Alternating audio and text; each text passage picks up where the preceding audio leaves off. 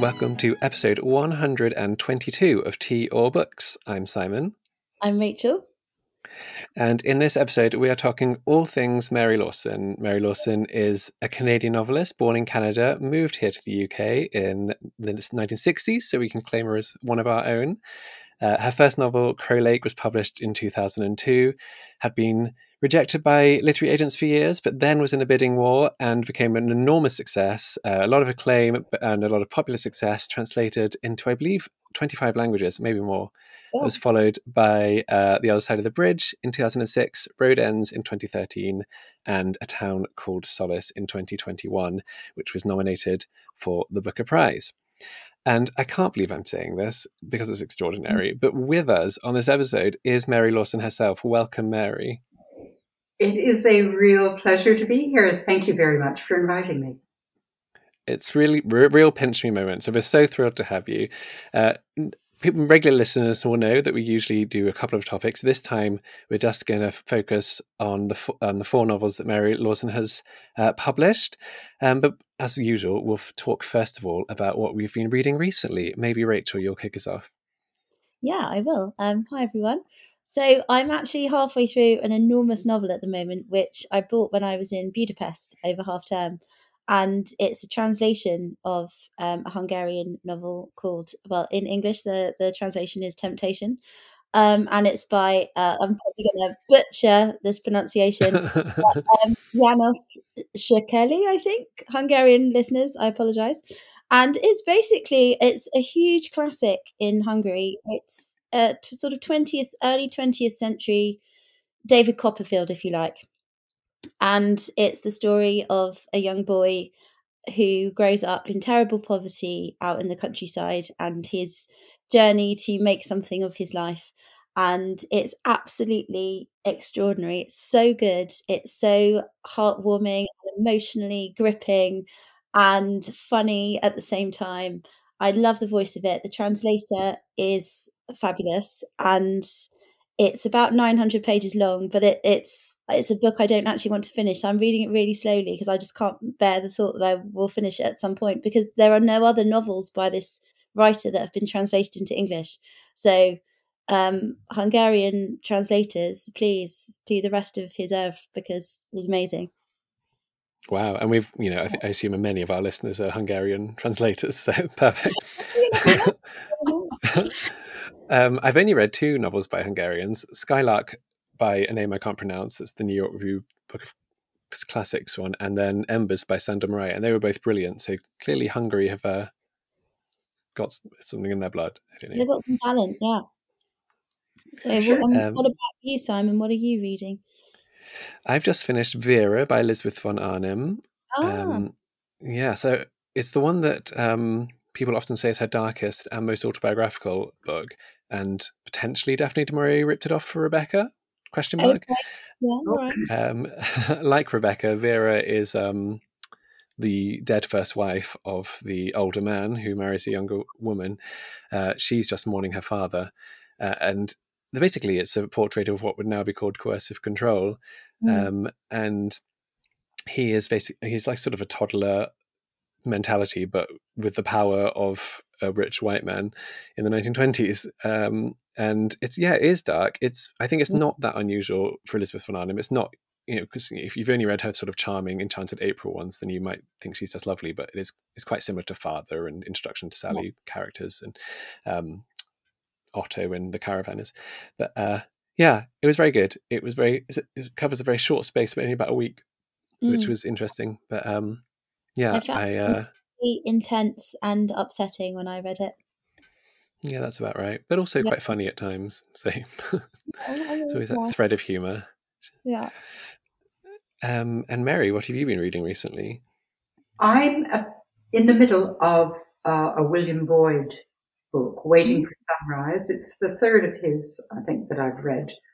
And I'm always absolutely wowed by how he handles history, the passage of time in his novels, because he covers an enormous spread, which has to include history, and yet never feels as if you're reading history or anything remotely heavy. I like reading about characters, and he writes about characters. It's just that he also writes about their time. I was interested in listening to a previous podcast of yours where you were talking about this question of, do you read for the story or do you read for the character and the writing? And I thought, perhaps I read for the character. I used to read for the story.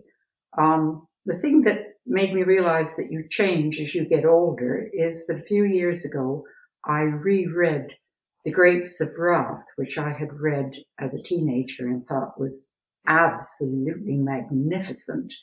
And rereading it, I thought, that is the longest sermon I have ever read. Heavy on message, really heavy on message. Whereas William Boyd never comes across as heavy on message or even on time. It's just that he carries his characters through with him so skillfully that you don't notice that you're actually discovering quite a bit about the time they lived through. Oh, wonderful. I do have a copy of it. In fact, I met him at a literary signing things. I've got not only a copy, but one dedicated to me by William Boyd, but I've yet to read it. So you've spurred me on. No, I love Yeah. William Boyd. Every Human Heart's one of my favourite novels. Yeah, definitely. That's my favorite of his. It's a wonderful book, wonderful book. Well, just before we move on to talk about the novels, which we will do shortly, I just like to get to know a bit more about your reading taste. We've got one glimpse there, Mary. But have you always been a bookworm? Were there books you particularly loved as a child? Yes, there were. The thing about Canada, and particularly about living in small communities, and in particular about the time I was born in 1946, we had no television while I was growing up. And particularly in winter, there is absolutely nothing to do if you don't read. What do you do? So I think it was actually, I don't, possibly still is a very literate country, partly because of that. And I was lucky to grow up in a house full of books, and they were mostly pretty good books. And I started off with the usual, Black Beauty, that sort of thing, and then went on. And I think the first really serious novel I read was Madame Bovary, which absolutely blew my socks off. And I still get the horrors thinking about it. And then the first Canadian serious novelist that I read, or adult novelist, I guess I should say, was Margaret Lawrence, whom you mentioned last time. Yes, wonderful Margaret Lawrence, yes. Yes, who I thought was amazing. And then I went through really the American greats, Hemingway and Fitzgerald and Steinbeck and Salinger and so forth, which were very influential. I mean, I still skim Hemingway for dialogue. He was awfully good at dialogue. And one of Salinger's short stories, For Esme with Love and Squalor, was the short story that started me writing. I thought, oh God, that's just the most perfect picture that he has painted in very few pages. I'd love to be able to do that. And then I moved on to Alice Munro and Margaret Atwood and, the Canadian classics, if you like. And then during COVID, I moved away altogether from that sort of thing. I hadn't read detective fiction. And I discovered Mick Herron, who writes spy thrillers and made me laugh out loud at 3 a.m, which is quite an achievement during COVID. And so I broadened my reading in the last few years, but prior to that, I got hooked on Irish writers actually, Anne Enright, Sebastian Barry, and Colm Toibin, and so forth. So That's a summary. Yeah, so it covers many things. One thing I have to ask, because I saw it on your Wikipedia page, is it true that you're related to Ellen Montgomery? It is, which is not an advantage No, well, I because know. she's a Canadian icon.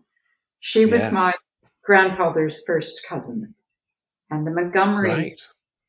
branch of the family was the wealthy branch, and they helped put my grandfather through university. And therefore, I have to be grateful to them, as well as perpetually living in her shadow. Amazing. Yes. Wonderful. Yes. Well, on my recent Canada trip, I was trying to read exclusively Canadian authors, and I've read some already, but it was lovely to be able to read some in the places they wrote about. I read one collection of Alice Munro sort of stories that was some of them set around the streets I was staying in Kitsilano in Vancouver, and that was rather special to Oh, that would actually be that would there. be amazing. Yes. I gave a reading in her ex-husband's bookstore in, I think, Ah, Victoria, Vancouver Island. oh, But yes, wonderful. she is absolutely the best of the best, Alice Oh, Munro. just extraordinary. Yeah. Yeah, And yeah, and thankfully prolific. There's plenty to absolutely. read. Yes. And there are other writers coming along. Did you come across Thomas King by any chance? No. Mm. He's an Indigenous writer, and he is brilliant and very, very funny. I highly Ah. recommend. And Oh, then, good to know. yes, Michael Crummy. I don't know Oh, if don't know you him. No. know. Okay. I'm just going to look at the title of his book. Ooh, I can't see it sitting here. Yes. Who else? Well, there are a lot of other. Michael Ondaatje, of course, is a Canadian writer. That was another thing that came up in your last Yeah. job. Yes. That Canada takes in everybody, but then you see Canada is made up of everybody. We all came from Yes. Yeah. somewhere else. Another All of melting us pot. Yes. indigenous people came from somewhere else. So yeah, we all have funny names. Yeah. So yeah, I think I said in that episode, yeah, that all these people in the Canadian library that I had always thought were from other countries, but I Yeah, was educated. Brian Moore, no idea. yeah. Like I say, Uh, we have nothing else to do but read. So we're going to move on now to the four novels. We'll take it in turns, going back and forth between Rachel and myself, for who will cover the novels. But we'll start with Crow Lake, and as we introduce them, we'll say quickly what they're about in case there's anyone who hasn't read them, and then go on to the questions. So Crow Lake, the first novel, 2002. Largely about this family, Kate, Luke, Matt, and Beau, who orphaned very early in the novel. They live in far north Ontario, an area where all four novels are almost entirely set. We'll get onto that. Not a strictly real place, Crow Lake, but I'm sure based on places that Mary knows. I wrote in a review of it when I wrote years and years ago, I think, it feels blasphemous to suggest that this is not a real place, because I felt like I was there. I felt like I knew these people. Parallel to that story of these four brothers and sisters, in the aftermath of the parents' death, is the story of Kate returning to visit them. She's now an academic a few years later. And some authors I know say that when you're writing a novel, bash out a first draft, get to the end, and then you've got something on the page and go back. I understand, Mary, that is more or less the opposite of your approach. Could you say more about that? well, actually, Crow Lake was a bit of a one-off. That was my first novel, and I did not have a clue what I was doing. And I wrote it purely for my own pleasure. I've been trying to get work published forever, and trying to second guess what people might want, and nothing worked. And then I had this idea that was based actually on a family, not a myth, because it was true, about my great grandmother fastening a book rest to her spinning wheel so that she could read while she was spinning. And that was hers was a success story. They lived on a subsistence farm in northern Canada, and there were 4 children, and 3 of them had to do the work of the 4th, so that on the farm, so that he could finish high school, which was a first. They were absolutely poverty stricken. They had very little money coming in at all. They just lived off what they grew. And that 4th boy turned out to be quite bright and went on to university. And once he was there, when he had graduated, he went with the help of the Montgomerys, I might say. And when he graduated and got a job, he helped pay for his brother, and the 2 of them helped pay for their sister, and the 3 of them helped the 4th. So a success story, but it occurred to me that success stories don't make very good fiction necessarily. And I thought it might be interesting to look at what would happen if you had a kid who was very promising and for whom great sacrifices had been made, and he blows it. So I just wrote this, and I set it in a small farming community because I grew up in one.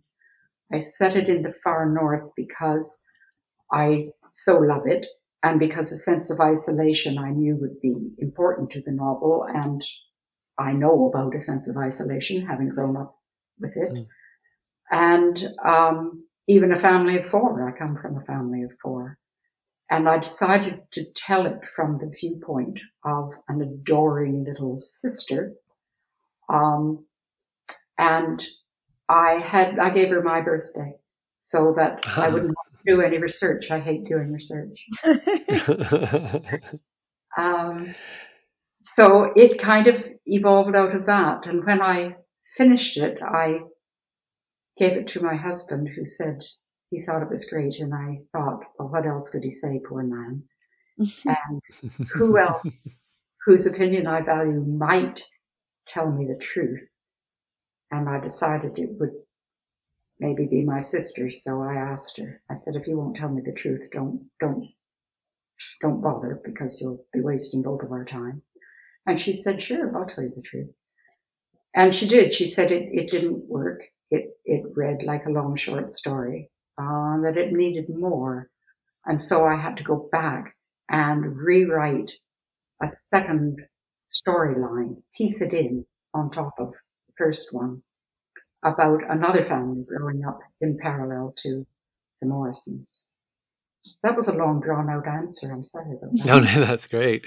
I think it's one of the things I love about it is the detail of the sibling relationships and how they evolve over time, particularly this this later story in there as well. As I know that your novels have both romantic and sibling relationships, but I think there aren't many writers who write, or not enough writers at least, who write about sibling relationships as much and as detailed as you do. Is that something you're particularly drawn to? Yes, like I say, I'm one of 4 kids, and we are very close knit. We had quite challenging parents, shall I say? So we bonded together against our parents, and we're still very close. And they're all involved one way and another with the books, if it's only fact checking about the North, because I left Canada so long ago that I'm wary of writing, and have to make sure that they check everything and make sure it's right. And I spotted them in the acknowledgements of all the books, which is lovely. That's right. They're in there. One of my favourite moments in the novel, it's a very small moment, but it really helps tell you who Beau is when you're they're trying to teach her Hickory Dickory Dock to try and give her, inverted commas, normal childhood. And it was wonderful. And I think, a child character in general, I sometimes find they can be too saccharine, or they can be too self-consciously the opposite. And I think Beau is just perfection. And I don't, was that a voice that came to you easily, or did you have to develop to make sure it didn't seem too precocious or to fall into any of the traps? Well, it's funny you should single out Beau, because she is the only character I have ever written about who is based on a real character. I wanted this baby to give grief to the whole family, be a complete nightmare. And I started writing her and thought, I know this child and it isn't one of my own. And then I realized it was my little sister. And, and the reason that I don't write about, base anything on real people is because that ties you down. I want to be able to know them and create them as I want them. And so I start from scratch. But with Bo, she's so young that she doesn't tie you down to anything yet. And my sister was a total nightmare. I remember. So I phoned her and said, do you mind if I use your infancy in a book? And she said, not at all, because by then she was as convinced as I was that I was never going to get published. So she's in there. And I just wrote it as she was. So I didn't have to try not to be saccharine because she was not a saccharine baby.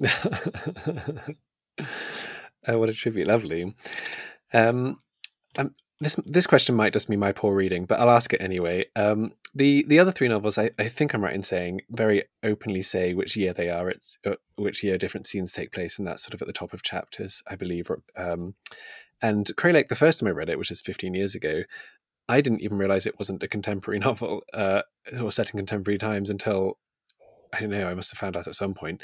And that might just be because I was reading it badly. But it feels, to me at least, more, I guess, less anchored in a specific time than some of the others, perhaps because rural communities have habits and traditions and things that are more, I don't know, more eternal than some urban places. But I don't know if that was deliberate or if it's me just misreading it. No, it's neither, actually. Nothing of what I write is ever deliberate. It's just that, like I say, I was writing this book for myself, and as I knew when it was set, I didn't bother to say when it was set. And I was aware afterwards that that might be a particular problem for some people. But the thing was, in the 1940s and 50s, I thought that people who were living, who would read the book now, would not believe how isolated it could be back then. But in fact, in the North, it still is. And I'm talking, 2023. So you're right that small communities do tend to be, particularly if they're really great distances from so-called civilization, they too tend to be behind the times. Less so now because most places have television, or at least radios. But back then, no, they were isolated. But I didn't want to tie it down. I just wanted to write about this family.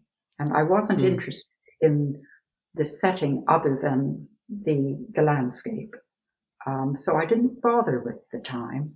And then in the other novels, I thought, well, actually, I gave myself problems because the other novels are tied by a single character, Dr. Lawson, who comes into all four novels and will come into the fifth.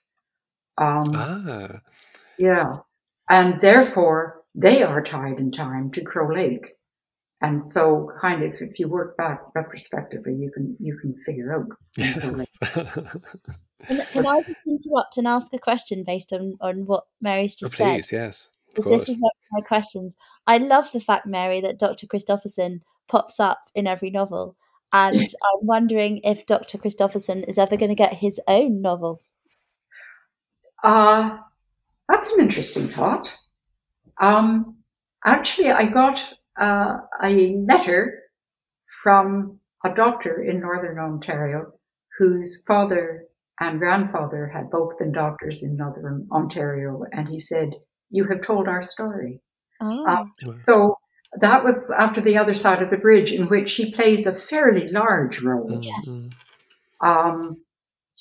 He could. Only my source now, I wouldn't have somebody who could fill me in on the details.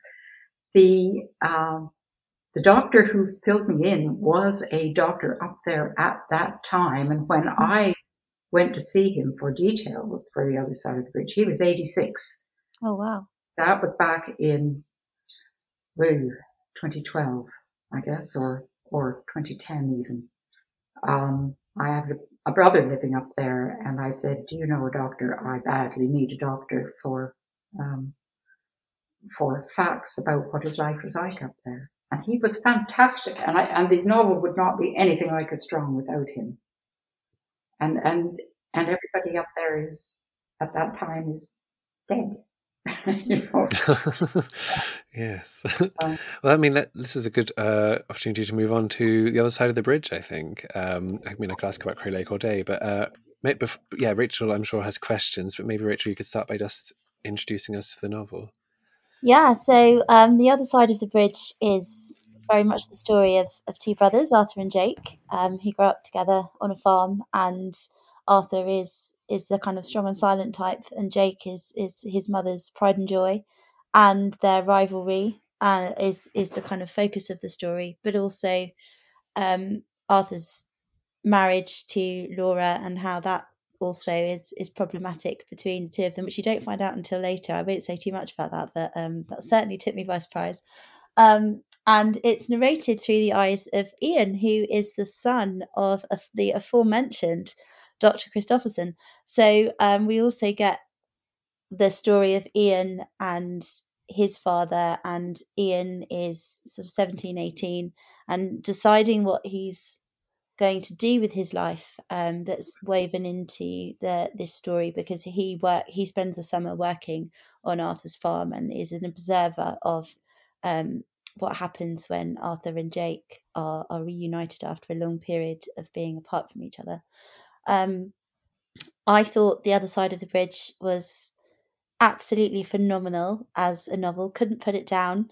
It was quite difficult to go to work, actually, because I was like, I just really want to stay at home and finish reading That's this. very nice of you. And I took it to work with me in my bag, and every time I sort of had 5 minutes between lessons, I was like, I'll just read a few more pages.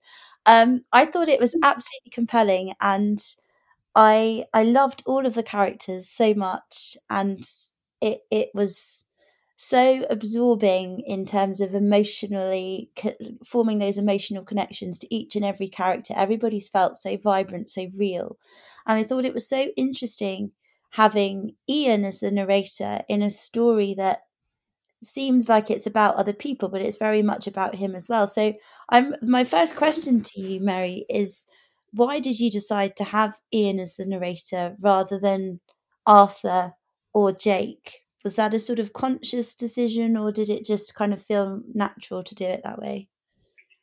It evolved. The story started as most of, well, the other books apart from Crow Lake have all started simply with a character, and that character was Jake. Right. Sorry, I beg your pardon, was Arthur. And I saw him when he was about 18. This guy came to me standing in the farm kitchen in his socks, trying to explain to his mother why it was pointless in carrying on at school. She insisted that he get an education, and he thought it was totally irrelevant. And I thought, this is not an articulate guy, and yet I know that he is the hero. He doesn't have any of the attributes of your normal hero. And I thought, well, I'm going to have to give him somebody to bounce off of. So I gave him a brother, because brothers bounce. I should say I have two brothers and two sons, and my husband is one of two brothers, and I know the dynamics pretty well. I find it a fascinating set of dynamics. Oh yeah, I have two grandsons too. So I watch these interactions and think, boy, they're just endless, the permutations on this. And I made Jake everything that Arthur isn't, and then gave them a knife to play a knife game, which is a game that my brothers used to play. In reality, only with their shoes on, not in bare feet. Okay, good. Yeah. But then I thought, I'm going to need a second viewpoint character. Arthur is my hero, but I need somebody who will see him differently from how he sees himself, for sure. And so I came up with Ian, who is a teenager and as idealistic and naive as teenagers are or were prone to be back in my day. It's the Madonna or the whore, and to him, Laura is the Madonna. And his infatuation with her is the reason he goes to work on Arthur's farm. And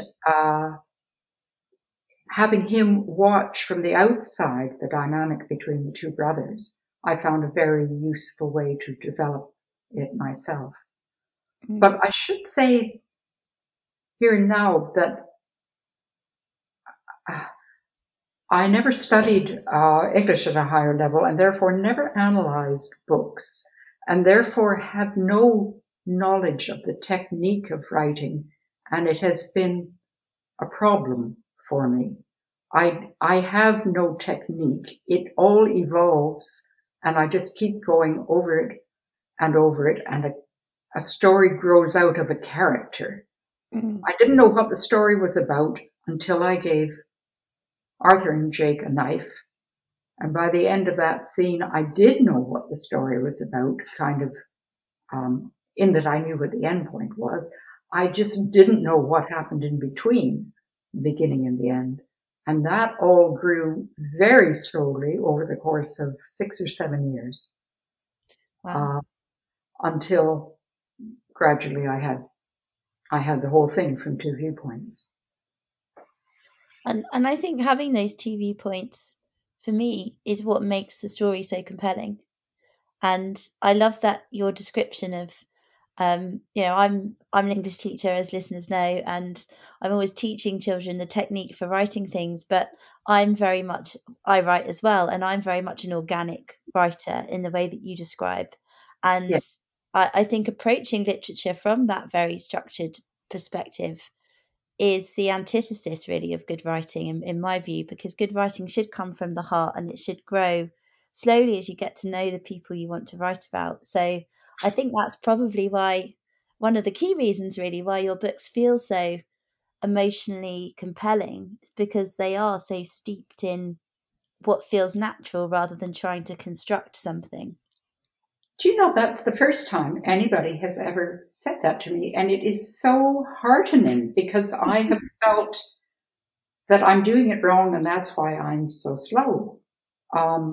It probably is why I'm so slow, but at least I'm not necessarily doing it wrong. That's just what my approach is. Well, you're not doing it wrong because you've written 4 incredible novels. So Yes, but that's given that I am now coming up for 78. That's not a huge body of work. It does take me forever, but anyway, that's what to say. Well, I mean, that's really interesting thinking about that process, I think, of having those central characters and then branching out and thinking, what else do I need to add on here? Yeah. And for me, I was just thinking about this today. I've spent this morning teaching my sixth formers about Greek tragedy.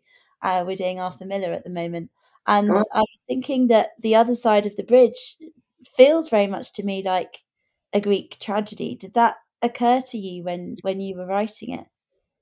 if I told you that I have not any idea of a Greek tragedy, I have never studied a Greek tragedy, although Arthur Miller I am a huge fan of, but he's not exactly Greek.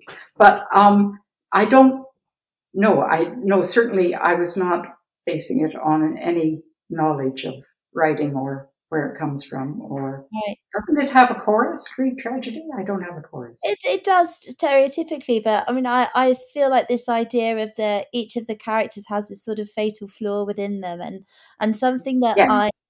I love in your novels, and I thought it was very strong in Crow Lake as well, is this sort of idea of silence and of what people don't say to each other, and the kind of rot that sets in between people's relationships.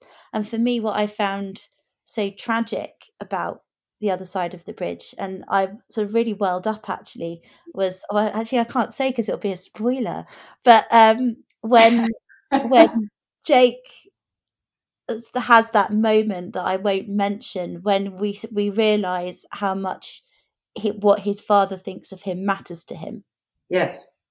and that Yes. was so profound for me, and the fact that they'd never had the opportunity to have that conversation. Yes. Were you thinking about those silences as you were writing the story about these brothers, the things that they don't say? I wasn't, but that is what I grew up with. I grew up with silence. Ours was a family that never discussed anything that was actually fundamentally important, ever. And it was a big problem. And I think all of the male characters in all of my books are pretty silent.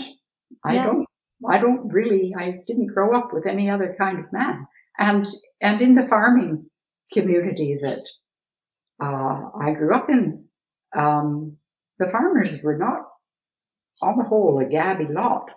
Um, there, it was typical back then that the boys could not be spared to go on to any further education. They left school the minute they could because they were needed on the farm.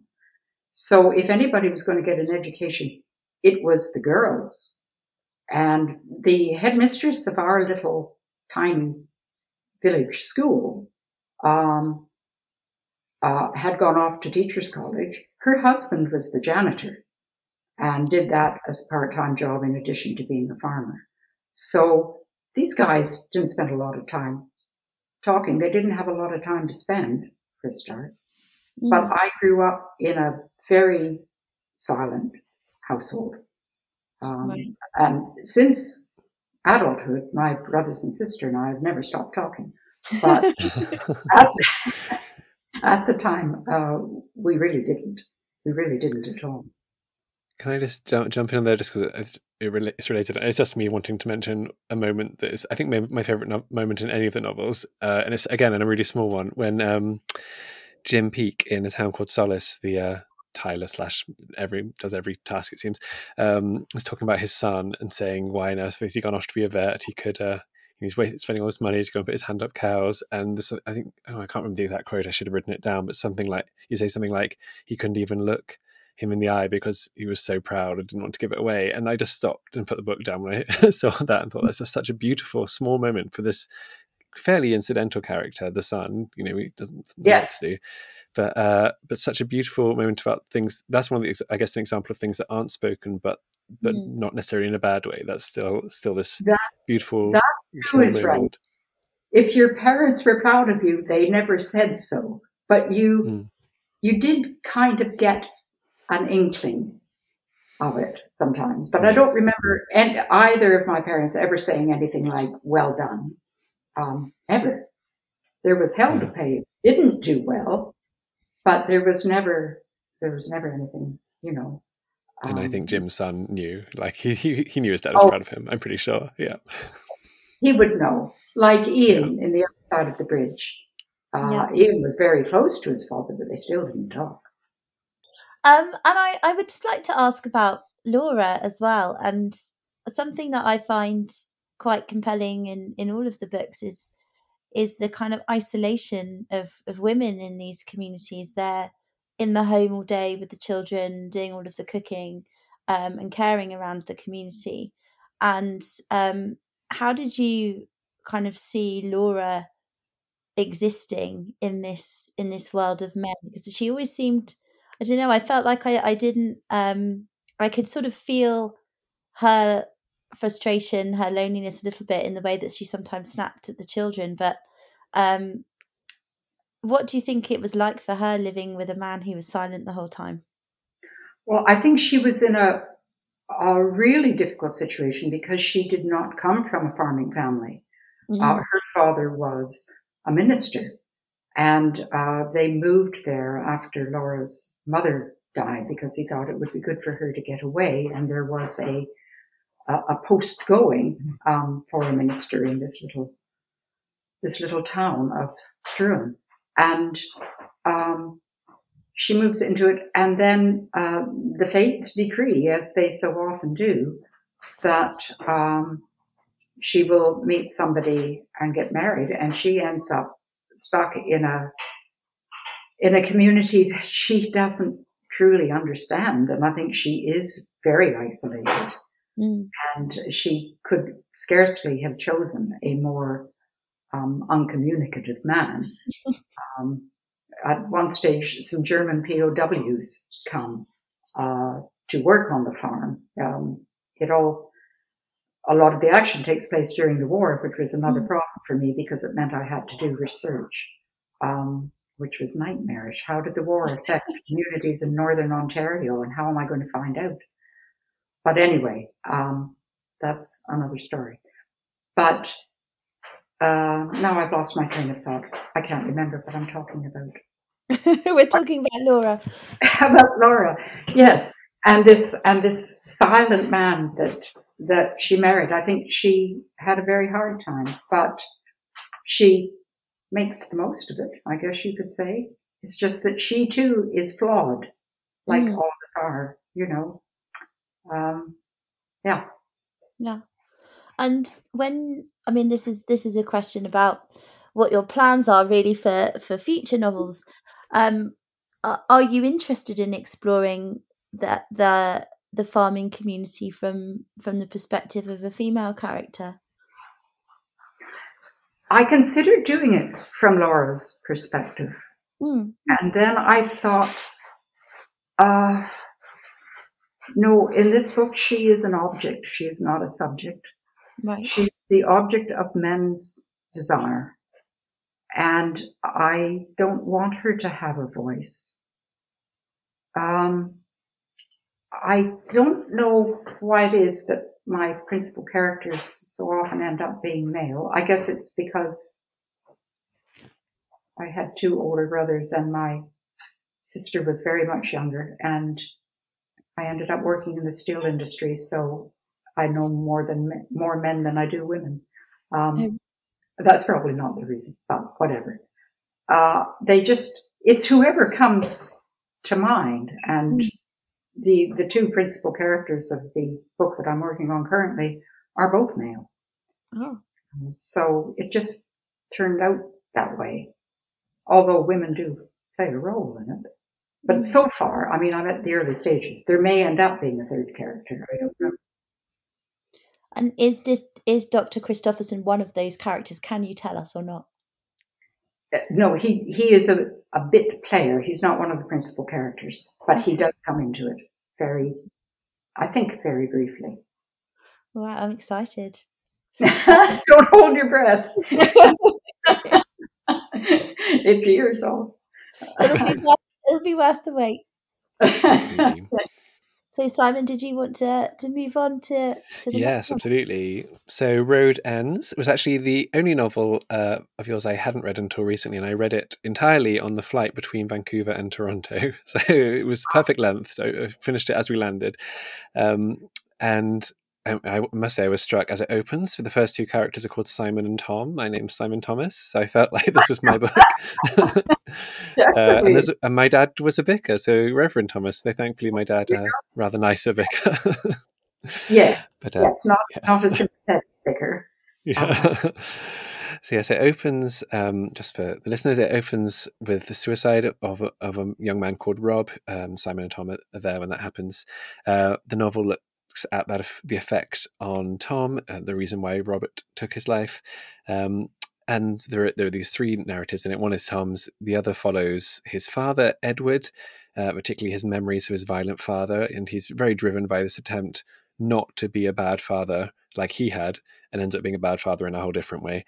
And Megan is his sister, Edward's daughter, Tom's sister, who is the one he manages to get out, and she moves to the UK, the first step outside Canada in your books.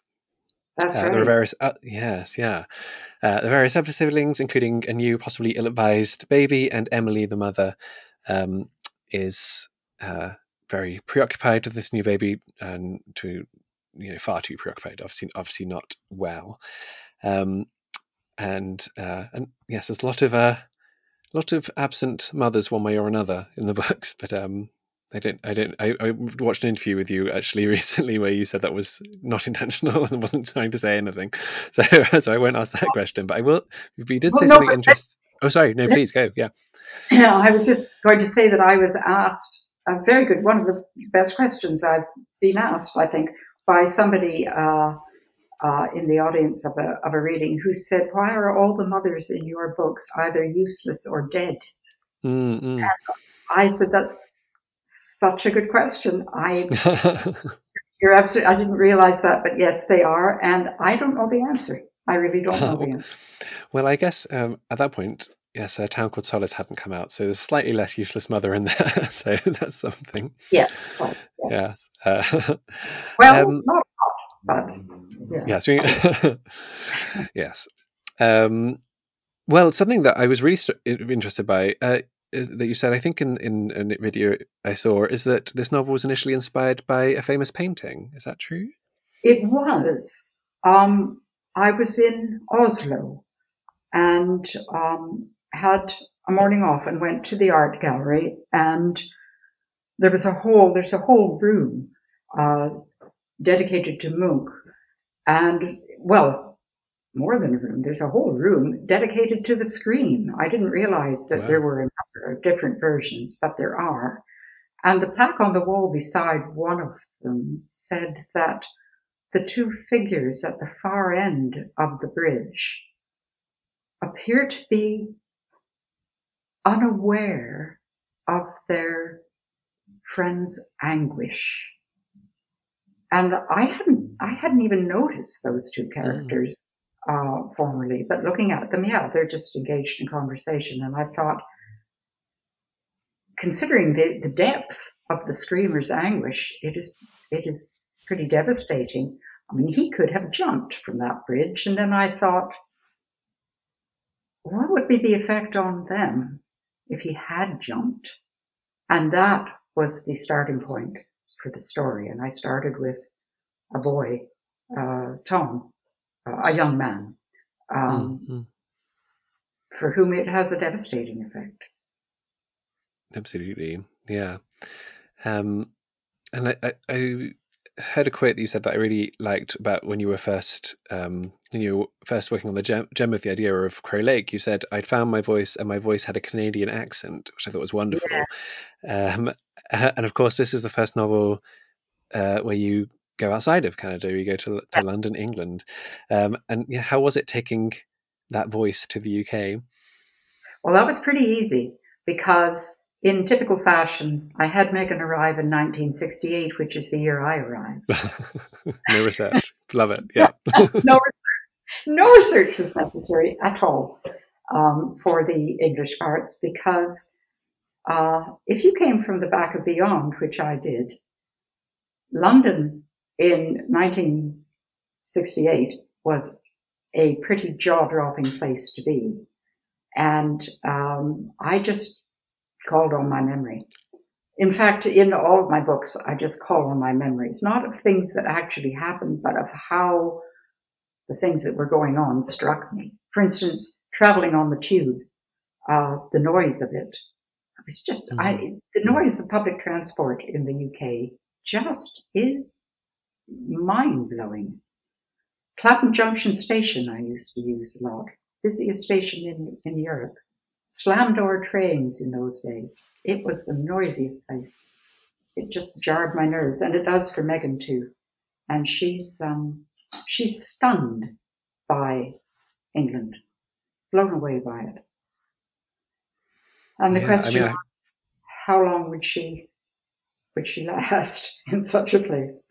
Particularly when all her belongings are stolen instantly. All her belongings were stolen. That did not happen to me. I'm glad to hear that. I mean, I have to say, I did this sort of transition in a much nearer each other on the spectrum, I guess. But I grew up in a small village in Worcestershire, and I moved to Oxford, which is not a very big city. But even for me, that transition from a rural community where everyone knew each other, it felt quite old-fashioned in a way. you didn't really meet people from outside because people didn't really come or go particularly, to then go to No, this city which did feel very cosmopolitan and overwhelming, and too big for me now. I've moved back to a tiny village, but yeah, I think that really came across so well. And Megan's never been to a city before, and suddenly she's moving to the capital city of another country.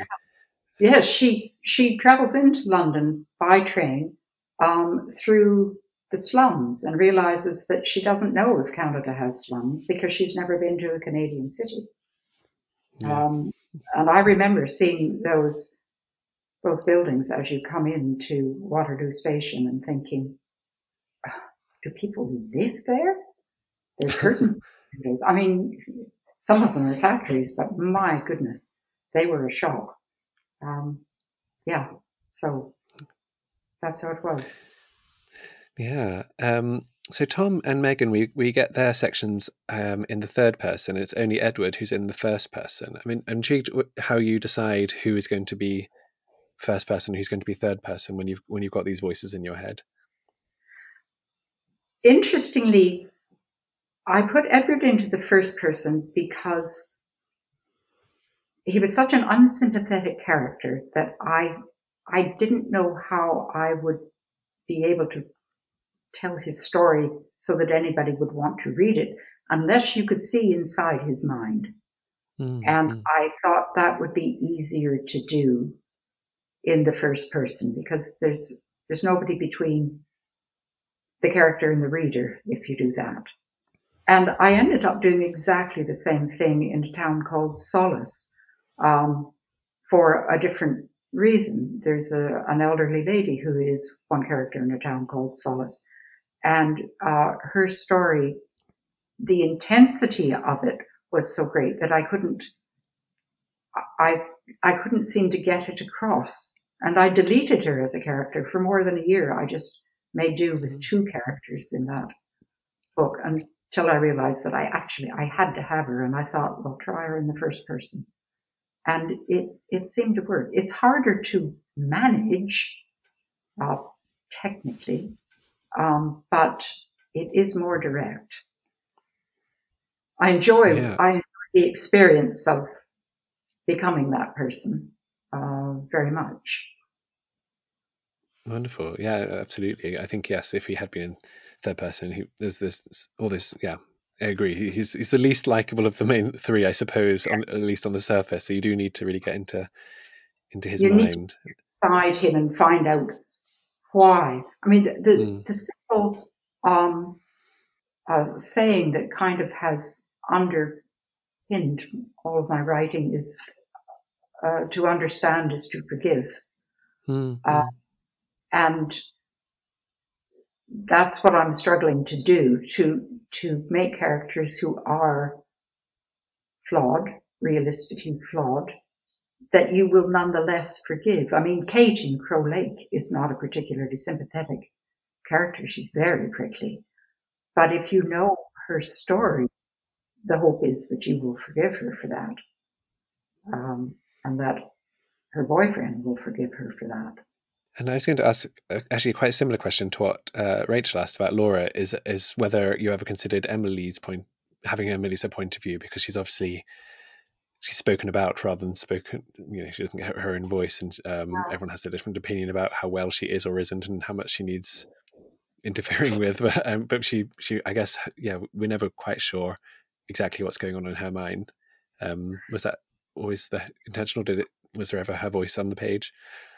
No, she never got. There is one scene with Edward where she has a lucid moment and asks him a question that devastates him. But apart from that, you never find out what is going on in her mind, which in any case is quite a blur. Yes. Again, if I had written any of this with intent, if I was making decisions, then I would know the answer to that question. But that isn't my right. She just didn't appear on the page. Yeah. Apart from in her bedroom with everlastingly a new baby. She has 9 in her. and she's useless at dealing with them once they cease to be infants. And the rest of the family is left to pick up the pieces. Well, Megan was left to pick up the Well, pieces. yes. Oh, one of And the infuriating things about reading the novel is just how these men are also useless at taking care of anyone else. Doesn't they are utterly and completely useless. Yes, even just cross like their mind. Yeah. never occurs to them that they might be able to do something about it. And there's nothing that Megan didn't do that they couldn't easily do as well. Well, But they don't. exactly. Yes. Yeah. Hopefully, that's Oh, something that, had this been set in 2020, wouldn't be taken for granted that only a woman could could look after the family. But who knows? depends who you meet. Well, yes, it's sadly true. Yes. My favorite thing in this novel is the dawning realization of who a certain couple characters are, who you don't tell us their names at first. We have a Tom gradually work out that there's a brother and sister who work in this cafe, and it turns out, I'm sorry, I mean, I hope this isn't spoiling things for people who haven't not read it yet, but it turns out that it is Luke and Bo from Crow Lake, and I felt like I was meeting long lost friends. It was wonderful. I told my brother all about. I was on holiday with my brother whilst I was reading it, and I told him all about it, and he's not read any of the books. He didn't know what I was talking about, but I was so excited to meet them again. And it was because the one thing I wanted at the end of Crow Lake is like, I need more of this family, and I got that little bit more. We all got, we all got that little bit more of seeing them again, and just seeing Bo growing up, loved it. And yeah, I was wondering. We know that Dr. Christopherson's there throughout all the books, and I don't know if there are others. I can't remember if there are others who flit in and out, but. How did you decide to bring those two back? Are you ever tempted to bring more characters back? Well, yes, I would. I'd love to bring Bo back yet again. I mean, what happened was I needed a girl in um, in Tom's life, and I thought the only place he's ever going to meet anybody is going to be in a cafe. And then I thought, and she is going to be an almighty nuisance, probably. And that reminded me that at the end of Crow Lake, I said that Bo was working as a cook in a Yes. Yeah. cafe in Struan, which is the nearest town, fictional, to Crow Lake.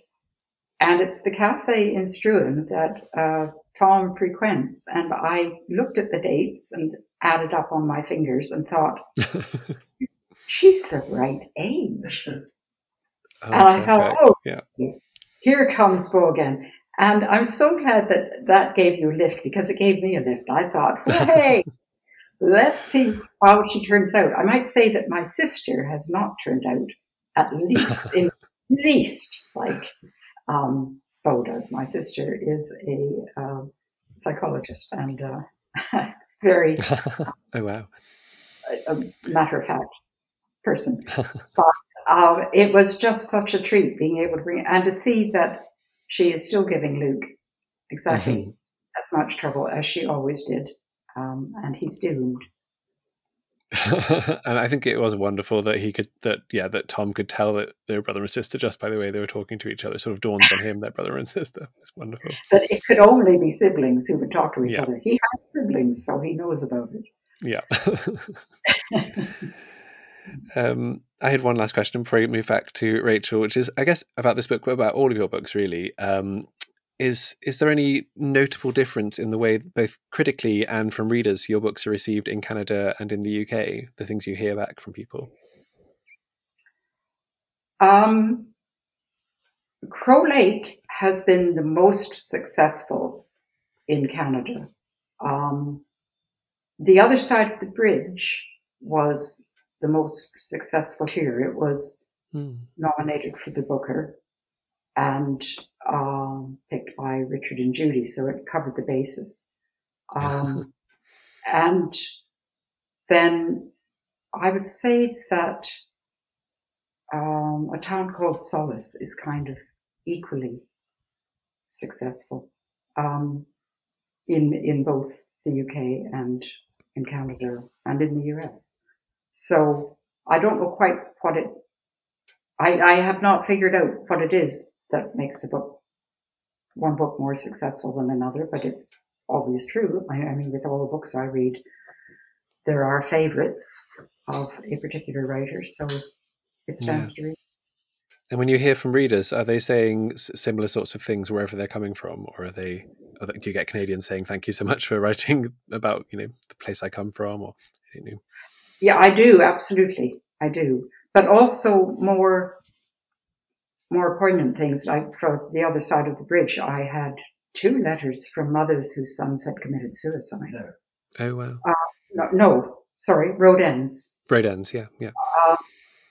2 letters saying that they had not read a book before where it's those who are left behind who are the subject of the writer's interest rather than the one who commits suicide. So that sort of thing, which doesn't tend to know any national boundaries. The other side of the bridge was very, very successful in Germany. Ah, They loved the POWs. It was so interesting. Yeah. it was very strange, and in fact, it is still a text over there.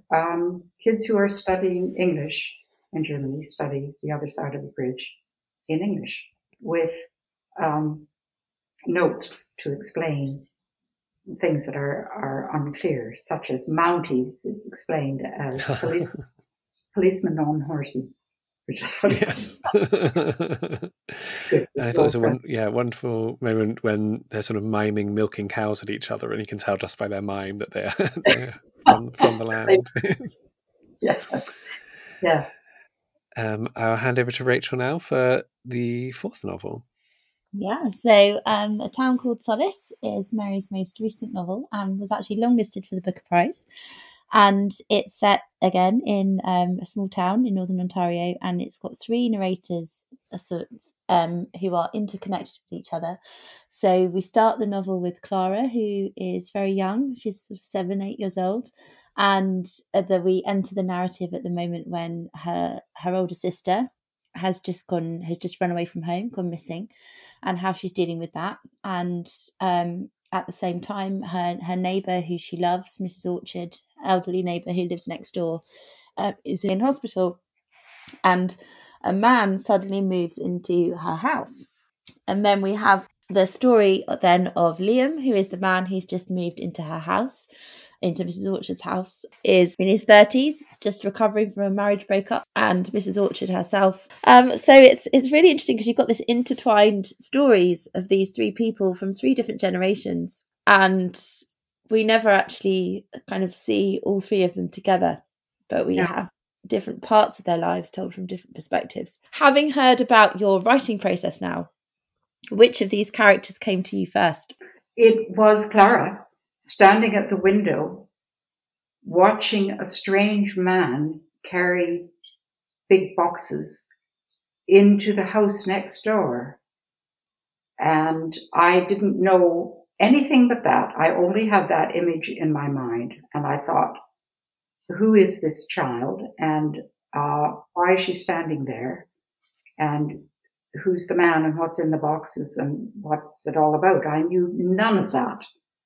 And then for about a fortnight, I was just stuck with that, staring at that description, which is how the book opens, and thinking, now what? And then there was an item on the news about a child who had gone missing, and the parents and the police were making an appeal for anyone who had information to come forward. And there were no siblings present, which is quite right. You wouldn't want to expose children to the media at a time like that. But I thought, I wonder what this does to the kids at home, the siblings of a child who goes missing. And then I thought, maybe that is the situation with this little girl.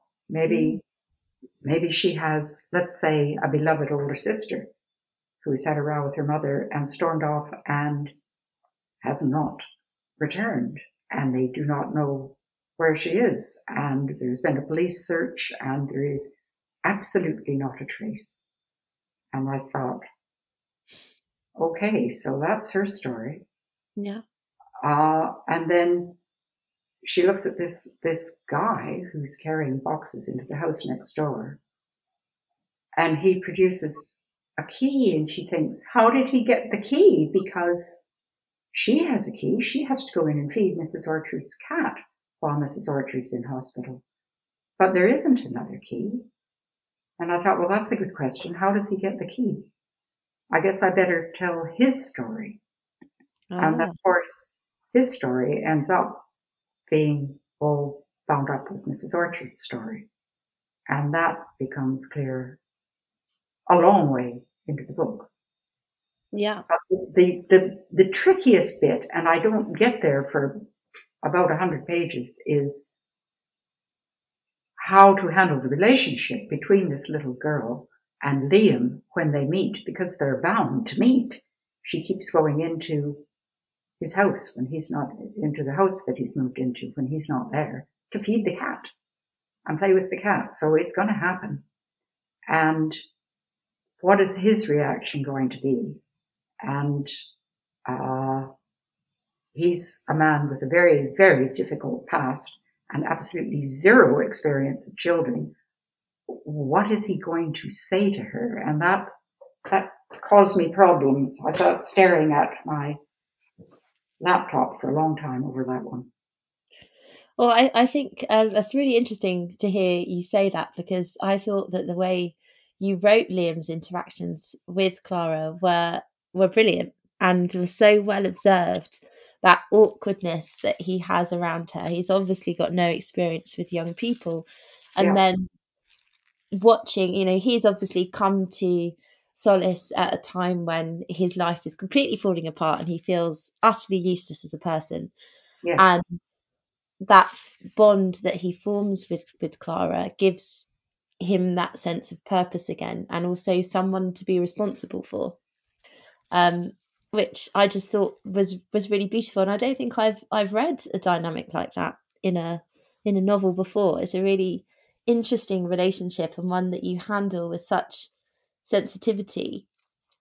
And then you've also got that relationship between Mrs. Orchard and Clara, but also Liam, as we find out.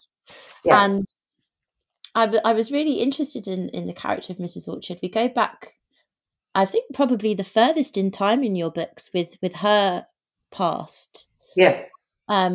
Yeah, and He was born in 1900, yes, and the so book is in 72.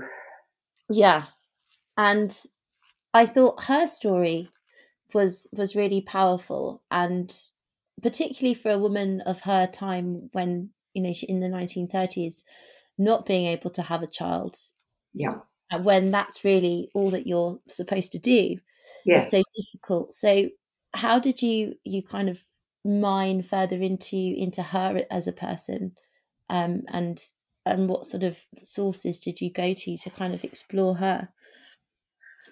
I thought she would be very affected by her times because, of course, in the late 30s, along comes the Second World War. Mm, And at the best of times, a woman would never talk about subjects such as infertility or indeed anything to do with her own body. mm, And she might well not even go to her doctor in normal circumstances with the problem of not being able to conceive a child. mm, Um, but particularly during the war, when there is such catastrophe going on all around her, she is not going to bother a doctor with such an apparently trivial matter, or of course it is anything but trivial. She has had 5 miscarriages and is in a devastating psychological state. And mm, her husband is um, working very hard during the war. He is not sent overseas. He works for a very famous agricultural college in southern Ontario. because so did my paternal grandfather at the same time. So I knew how that was going to pan out, what his job was going to end up being. And she would not bother him with her little troubles. And then this family moves in next door with 3 children, including this enchanting little boy. And yes, it goes on from there. And I found her story very painful to write. I thought it would be an agony. And also what happens in the end to her and to the family with the children is so traumatic. And that was one of the things that made me write her in the first person. I thought, how are you going to tell this? How are you going to make it credible that such a woman would do such a thing? And it was very challenging. I think it was the most challenging thing I've had to write. Yeah, and it's really interesting actually, because I was going to ask you about that, because the other stories aren't in the first person, and I had wondered why you decided to have Mrs. Orchard's character is sort of speaking to her husband, who's obviously dead. And I think now you've talked about that, you're quite right. You do need to hear her voice. You need to understand from her perspective. Yes. And I thought it was so tragic that what she decides to do is with Liam, it really does alter the entire further course of her life. But at the same time, there's no malice in what she does. And no. I just thought it was, I found it very heartbreaking. And I could have read a whole book just about Mrs. Orchard, to be honest. I love the whole thing, but I thought she was marvelous. And a story also that you don't hear of often. That's a woman that would normally be the villain. And yes, indeed. And you make her so sympathetic. Again, to understand is to forgive, I guess, or at least that's the aim.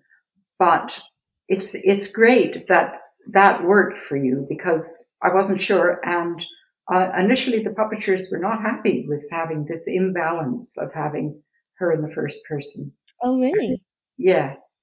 Oh. But I knew it could work because it had worked with Edward back in Road Ends. But I just explained that I could not. I had tried to write her in the third person, and I could not get deep enough inside to make to portray the intensity of her story. I needed her to tell it. Well, I'm glad you stuck to your guns, because good. Yeah, it's what you need. It's the linchpin, I think, of the novel. And I think it's really interesting, Mary, that you sort of trained as a psychologist, because you're so good at getting inside people's minds and being able to look at things from different people's perspectives. And something that I think you do so incredibly well, as a teacher used to working with young people, is you capture the voice of children so well. How did you feel writing Clara, such a young child, alongside those older characters? Well, of course, there was a problem with Clara and Liam. I didn't have any problem with their voices. When the characters come to me, so do their voices. I mean, they develop over time, but I don't find it. People say, how do you write as a man? Well, I don't write as a man. I write as an individual. I wrote Liam as Liam, not a man. Yeah. So his character was not hard to write from that perspective at all. But it was a practical difficulty with him, because I know I gave the book to my brothers to read, and I had asked the brother who lives up north if he knew a policeman, because I needed information about a policeman who I needed to know what it was like to be a policeman up there on your own way back. And sure enough, of course he did, an old guy. And my brother said, well, I'm telling you something he is not going to like. that little girl being in the house alone with a strange guy. And you're going to have to figure out a way to make that pass his judgment. So it was that sort of difficulty. How do you, in this day and age, when you look at a strange man and talking to a small child, and these thoughts, which actually we didn't have back then, but the reader will now, and therefore you have to, and a policeman back then would not have liked that either, because they know more about it than the man in the street. So I had to find a way of getting around that. That was a technical issue. And I had to, I got a lot of information from the cop about what would happen and, that sort of thing. So I didn't have a trouble writing about different generations and finding their voices. That does seem to come. It's the writing of it, the technical bits that I really do struggle with. Yeah. Left brain, right brain. I only have the one functioning. Well, you make it seem effortless when you read it, I have to say. And I find it interesting, actually, that you talk about how you've not had much background in literature and that you've not had any technical training. And when we think about this novel, A Town Called Solace, you were longlisted for the Booker Prize. So how did that feel for you when that happened? Well, completely mind-blowing. I hadn't expected it at all. In fact, The Other Side of the Bridge was also longlisted for the Booker, and that I actually thought they must have made a mistake. I didn't see the novel in that way at all, and I definitely didn't see Solace in that way at all. But it was wonderful in a way, because it meant, if Solace was longlisted, that they hadn't made a mistake about The Other Side of the Bridge, that it didn't get in there just by accident. But I don't see them.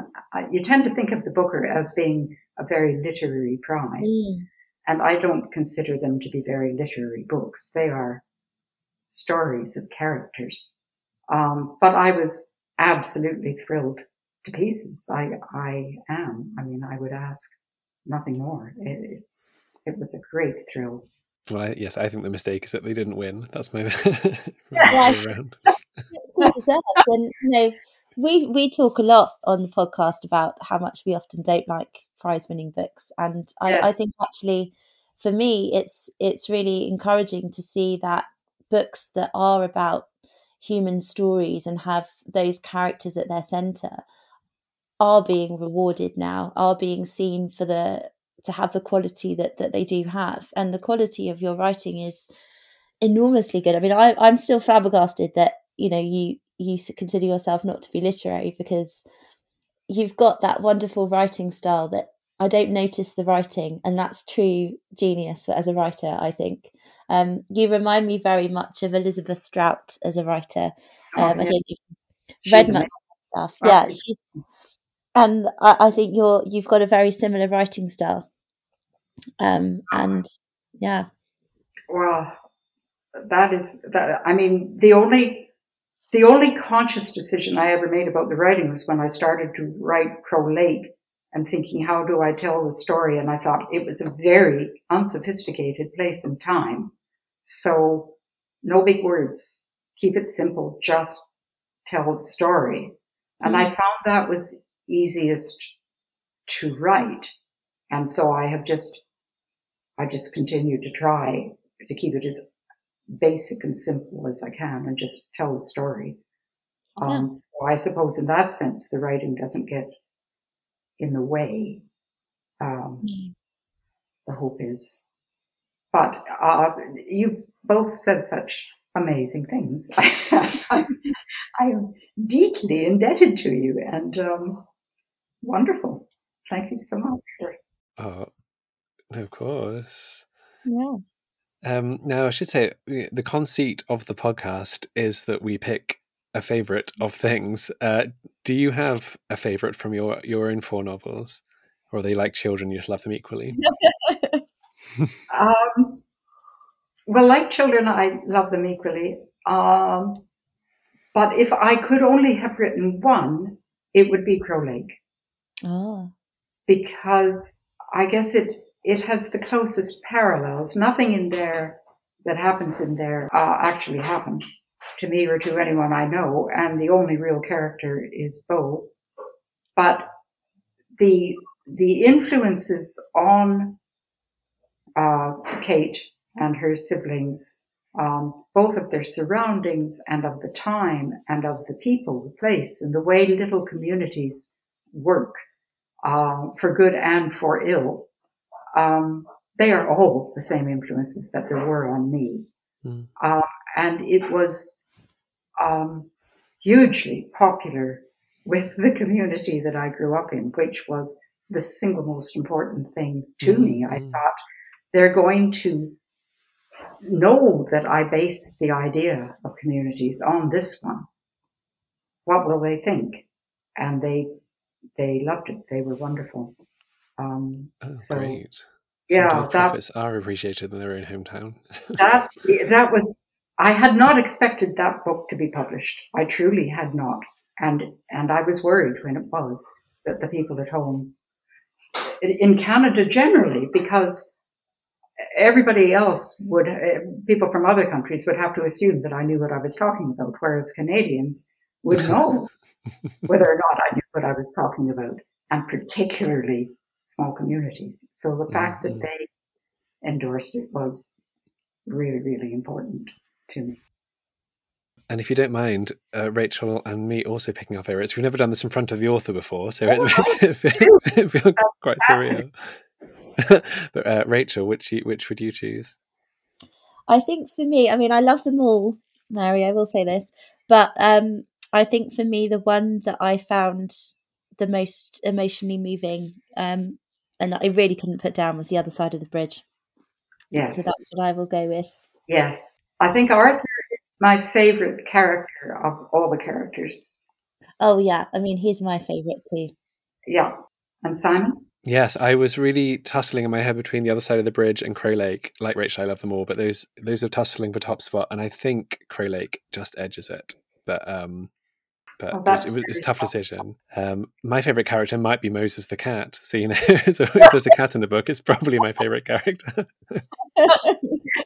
Moses is in there for my sister. She said she would not proofread another of my books if it didn't have a cat in it. That's brilliant. I mean, when I handed Rachel that one to 2 questions for, I thought, oh, it's going to someone who won't appreciate the cat. Rachel's not a cat person, but I appreciated the cat. I'm not a cat person either. I'm allergic to them. Oh. Like Clara's mom. Yes, exactly. Thank you so much for joining us. It's a real dream come true to have you on the podcast and to answer. We've gone well over the time I said it would be, so thank you for being with us all this time and for having such wonderful answers and to our questions. We really appreciated having you.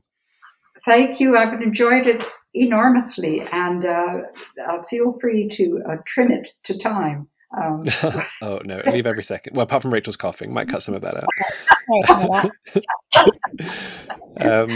Just for the listeners, in the next episode, we will be comparing Sheep's Clothing by Celia Dale and Harriet Said by Beryl Bainbridge. But until then, thank you so much for listening, and thanks again to our wonderful guest, Mary Lawson. Thank you. Thank you. Thank you very much. Goodbye.